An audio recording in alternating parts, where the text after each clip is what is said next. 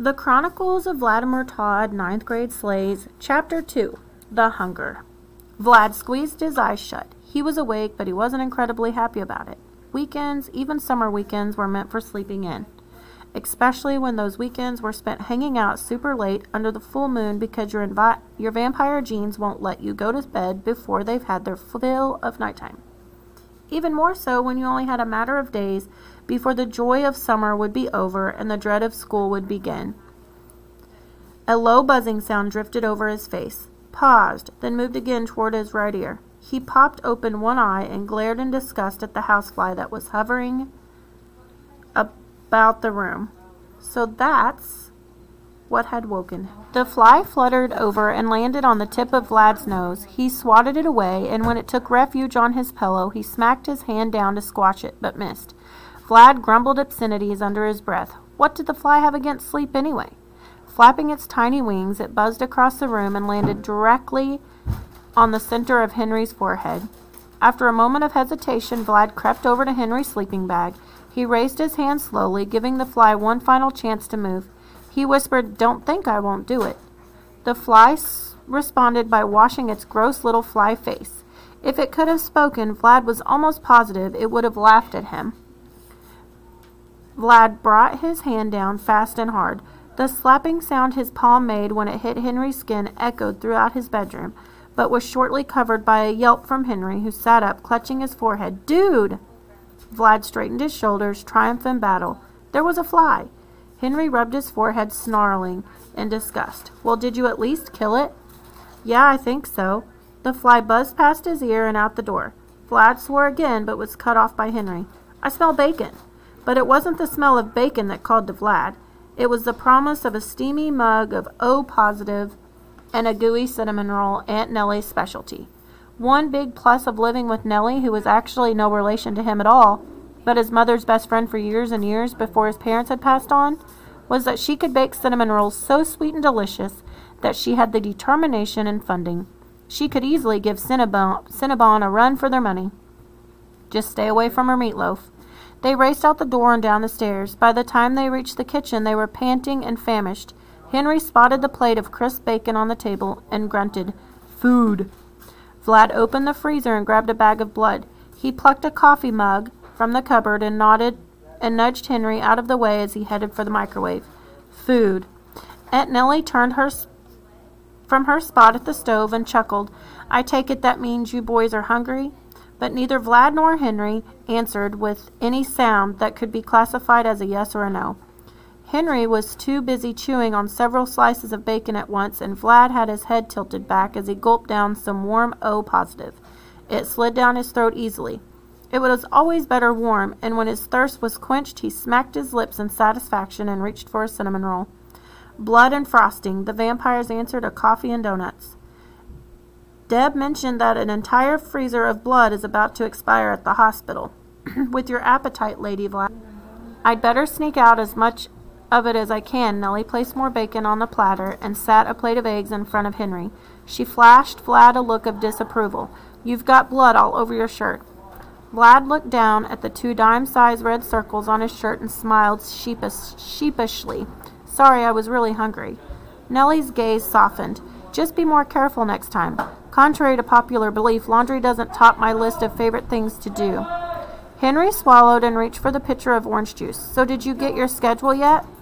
Vlad nodded and sighed with an air of gloom and doom. "I got Mrs. Bell for English first period."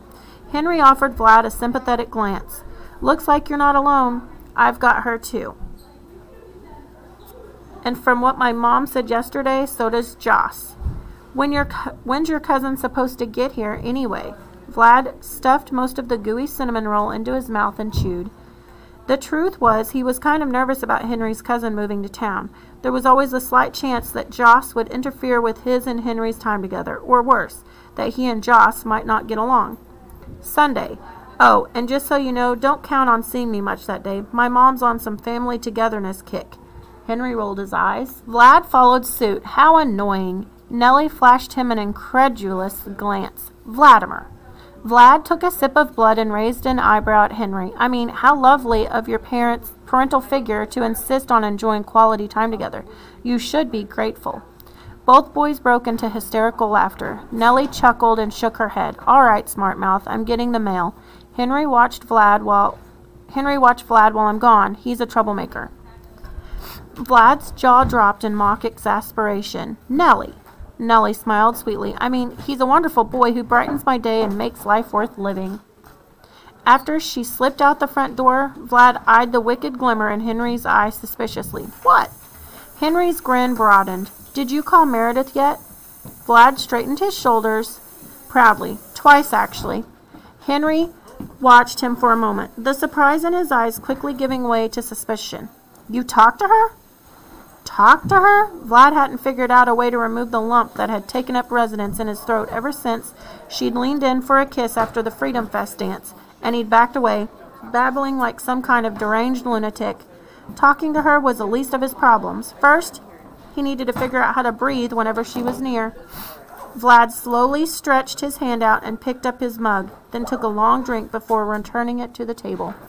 When he was finished, he met Henry's eyes and sighed. "Nope, hung up both times. I think she heard me breathing once, though." "That's progress," Henry sighed. "You know she has caller ID, right?" Vlad's eyes grew wide. There it was again, that lump in his throat. "She does?" Henry answered with a tone of indifference. "Yeah, but dude, check this out." He grinned wickedly and lowered his voice to a tone of conspiracy. "Last night, Greg told me something interesting about the upperclassmen girls." Vlad leaned up against the counter and tried to act like he wasn't completely curious. "Interesting, like how?" Henry leaned closer. "He says that if you can get invited to one of the senior parties, that some of those girls take pity on the lower classmen and they'll..." Aunt Nellie walked into the kitchen. In one hand was a stack of envelopes, in the other was a small brown box. She glanced at their frozen, startled expressions and raised an eyebrow. "What are you boys talking about?" They answered in one wavering voice. "Nothing."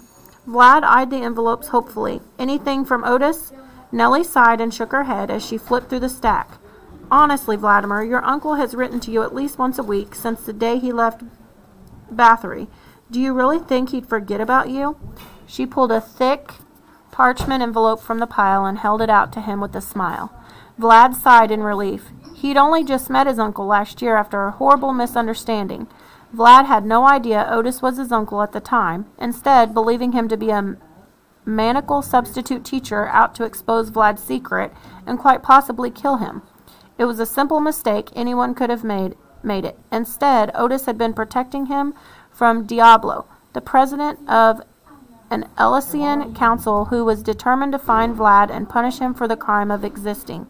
Apparently, vampires aren't really big on the idea of humans and vampires having kids together.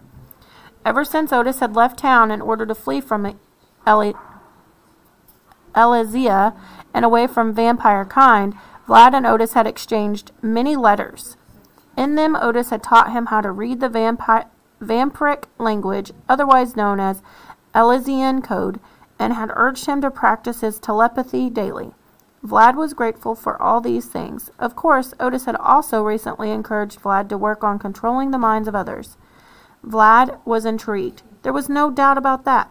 But there was one aspect that Otis hadn't thought about.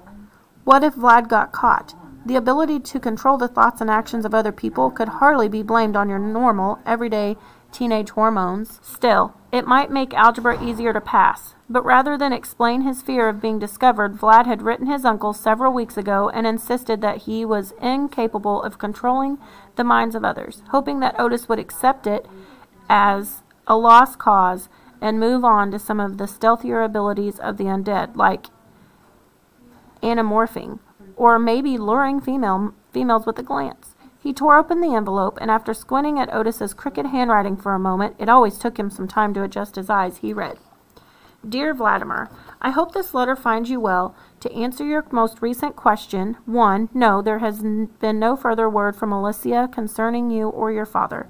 However, you must remember that I am no longer privileged to information concerning the legal procedures of the Stockerton Council. All of my information is hearsay and therefore not completely reliable. 2. Your aunt is right to be so overprotective and insist that you go nowhere alone. You may be a fearsome creature of the night, Vladimir, but you are also a teenager, and by definition, her ward. Besides, it is possible that Elysia may decide to exact vengeance for your murder of their president last year, despite the fact that it was self-defense. 3. I'm sorry, Vladimir, but the rumor that vampires are able to charm women with a leering gaze is utterly ridiculous and completely false. Have you tried simply asking Meredith if she likes you? In my experience, the direct approach works best. Calling a girl and breathing into the phone never got anyone a date. Whatever you decide, remember to be a gentleman. As promised, I am enclosing further instructions on how to best develop your telepathic skills. And it surprises me that you have had only minimal success with this trait, as you should be able to read the minds of anyone you wish. But we must both remember that you are the first of your kind, Vladimir, and things will likely be different for you. When vampires are made, there is a natural order to their skill development. But you were born and as such we cannot be certain which traits you will inherit from your father's vampire nature and which you will not due to your mother's human DNA. We must deal with each of these skills as it presents itself. Follow the enclosed instructions and practice, practice, practice. However, as your former teacher, I must insist that you refrain from using your telepathy as a means to better grades. And yes, I'll know. Trust me. As for the issues you seem to be having with mind control, give me time to compose some helpful tips. Regarding this skill, together we'll find a way to make this possible. Your father was quite adept at doing this. I confess that it surprises me that you may not be. But please know that I am not disappointed in the least. You are always in my thoughts, Vlad. Please take care of yourself. Be mindful of your surroundings, and please continue to study Elysian code. I know the vampire language is challenging to read, but it is important that you memorize the Compendium of Conscientia. According to the phrase coined by the notable human philosopher George Santayana, those who cannot remember the past are condemned to repeat it. Next week I will be in London. The address where I can be reached is enclosed. I will write as often as I am able to. Please give my warm regards to Nellie. Yours in eternity, Otis. Vlad ran his fingers over Otis's closing, yours in eternity. It was the same closing his dad had used in every note, every book, every birthday card he'd ever given to Vlad. Vlad felt the looming shadow of grief sweep over him again. The death of a loved one is funny like that. It doesn't matter how much you grieve or how much time has passed. The littlest reminder of the person who died, a scent, an object, a word can send you back to the moment you lost them, and before you can blink, you are overcome by the aching sadness you worked so hard to leave behind. It was pretty disheartening to learn that dueling to the death last year against Diablo might set vampire society on its heels, despite the fact that Diablo had started the whole mess in the first place, and Vlad had only blown a hole through him with the Lucius to avoid having Diablo rip one through him with his bare hands. But Vlad could deal with that. After all, thanks to Otis, Elysia thought Vlad was human, not half vampire. Of course, Otis had said that with what Vlad possessing with the Lucius, the most dangerous weapon against vampire kind, Elysia was pretty anxious to agree that he was human, to deny the notion that he was even remotely capable of hurting them, giving them little reason to chase after Vlad. It was frustrating to learn that his uncle had absolutely no sensible advice regarding Vlad's current situation with the girl he liked. He thought about asking Nellie for her input, but the last thing he needed was a 2-hour conversation about when Nellie was a teenager. Vlad sighed. It was hopeless. How was he ever going to explain to Meredith that he had no idea why he hadn't kissed her after Freedom Fest dance last year, and that the only reason he hadn't returned her calls over the summer was that she would ask him to explain his inaction, and he couldn't. How was he supposed to explain something to her that even he didn't understand? What did he say? Henry peered over Vlad's shoulder at the parchment. Vlad folded the letter and shoved it back in the envelope, then withdrew the instructions. He says to tell Nellie hi and that he's enclosed some tips on telepathy. Nellie smiled warmly and blushed, then glanced at her watch and sighed. She shook her head and reached for her purse. On her way out the door, she called behind her. I'm late. I was supposed to take Deb's shift at the hospital this afternoon. Can you boys fend for dinner? The door closed before they could answer. Henry nodded towards Otis's instructions. You want to try something out? I've been dying to know if Melissa Hart likes me. Vlad folded the notes up and slipped them in his back jeans pocket. I want to study the notes first for a few days. Maybe we'll try something this weekend. Henry groaned. Come on, I'm busy this weekend. Joss, remember? I want to read them first. So read them. Then we can head over to the mall in Stockerton. Melissa is doing that end of summer/fall fashion show they do every year, and you... Henry, I said no. Vlad's eyes were fixed on Henry. His tone was stern. Henry nodded slowly and reached for his orange juice. Drudge or not, Vlad hated giving Henry direct orders, and he only did it if Henry was being too pushy about something Vlad didn't feel like doing or discussing, or if Vlad really wanted a Pepsi, but he really didn't feel like going into the kitchen to get one. Other than that, their vampire/vampire's human-slave relationship was working out pretty well. It was astounding how well Henry had taken the news that with one bite he'd become Vlad's drudge. But then, maybe Henry had only taken it so well because Vlad had told him to. The thought made Vlad shiver. He didn't like the idea of controlling Henry's actions. Truthfully, it creeped him out a little. But sometimes Henry could be so pushy. Vlad flipped over the box and, spying his name on the label, proceeded to pop the flaps open. His lips spread into a grin and he looked at Henry. You want to play Race to Armageddon too? Henry gasped at the box in Vlad's hands. No way! Vlad flipped the game over and looked at the screenshots. They say it's twice the action, 3 times the gore. Exchanging the maniacal grins, they bolted for the living room. 2 hours, a bag of Doritos, 7 Pepsis, and 4 bags of blood later, Vlad and Henry sat their controllers down and stretched. Henry's eyes were wide with awed disgust. That's so gross. I love it. No doubt it's so cool that the androids can fly now. Vlad drained his Pepsi and set the empty can on the coffee table. His stomach rumbled. Henry furrowed his brow. What's with the alien king having 6 heads? That's new. He's going to be tough to beat this time. They really added a lot of blood. Speaking of which, Vlad retrieved another bag of blood from the refrigerator. As he was walking back into the living room, he let his fangs elongate. His hunger was pulsing beneath them. He bit through the bag and drained it, then let out a burp and wiped the excess from the corners of his mouth. Henry chuckled. Pig? Vlad sneered. Excuse me? Henry bit his lip thoughtfully for a moment. His tone became careful and serious. Do you think you'll ever start feeding on people? Vlad shook his head. No way, not in a million years. He eyed Henry for a moment with his peripheral vision before facing him. You actually think I'd do that? Well, you did bite me when we were 8. Vlad flashed Henry an incredulous look. Dude, we were 8. Besides, you told me to. Henry pretended not to hear him. And just now, before you bit into that bag, your eyes changed that weird, iridescent purple the way they do when you touch a glyph. Henry nodded to the strange symbol on the corner of the Encyclopedia Vampirica and shrugged. I'm just saying it's possible. I mean, what if the bags and snacks packs aren't enough anymore? Vlad shook his head and pressed his lips tightly together, tracing the glyph-like tattoo on the inside of his left wrist lightly.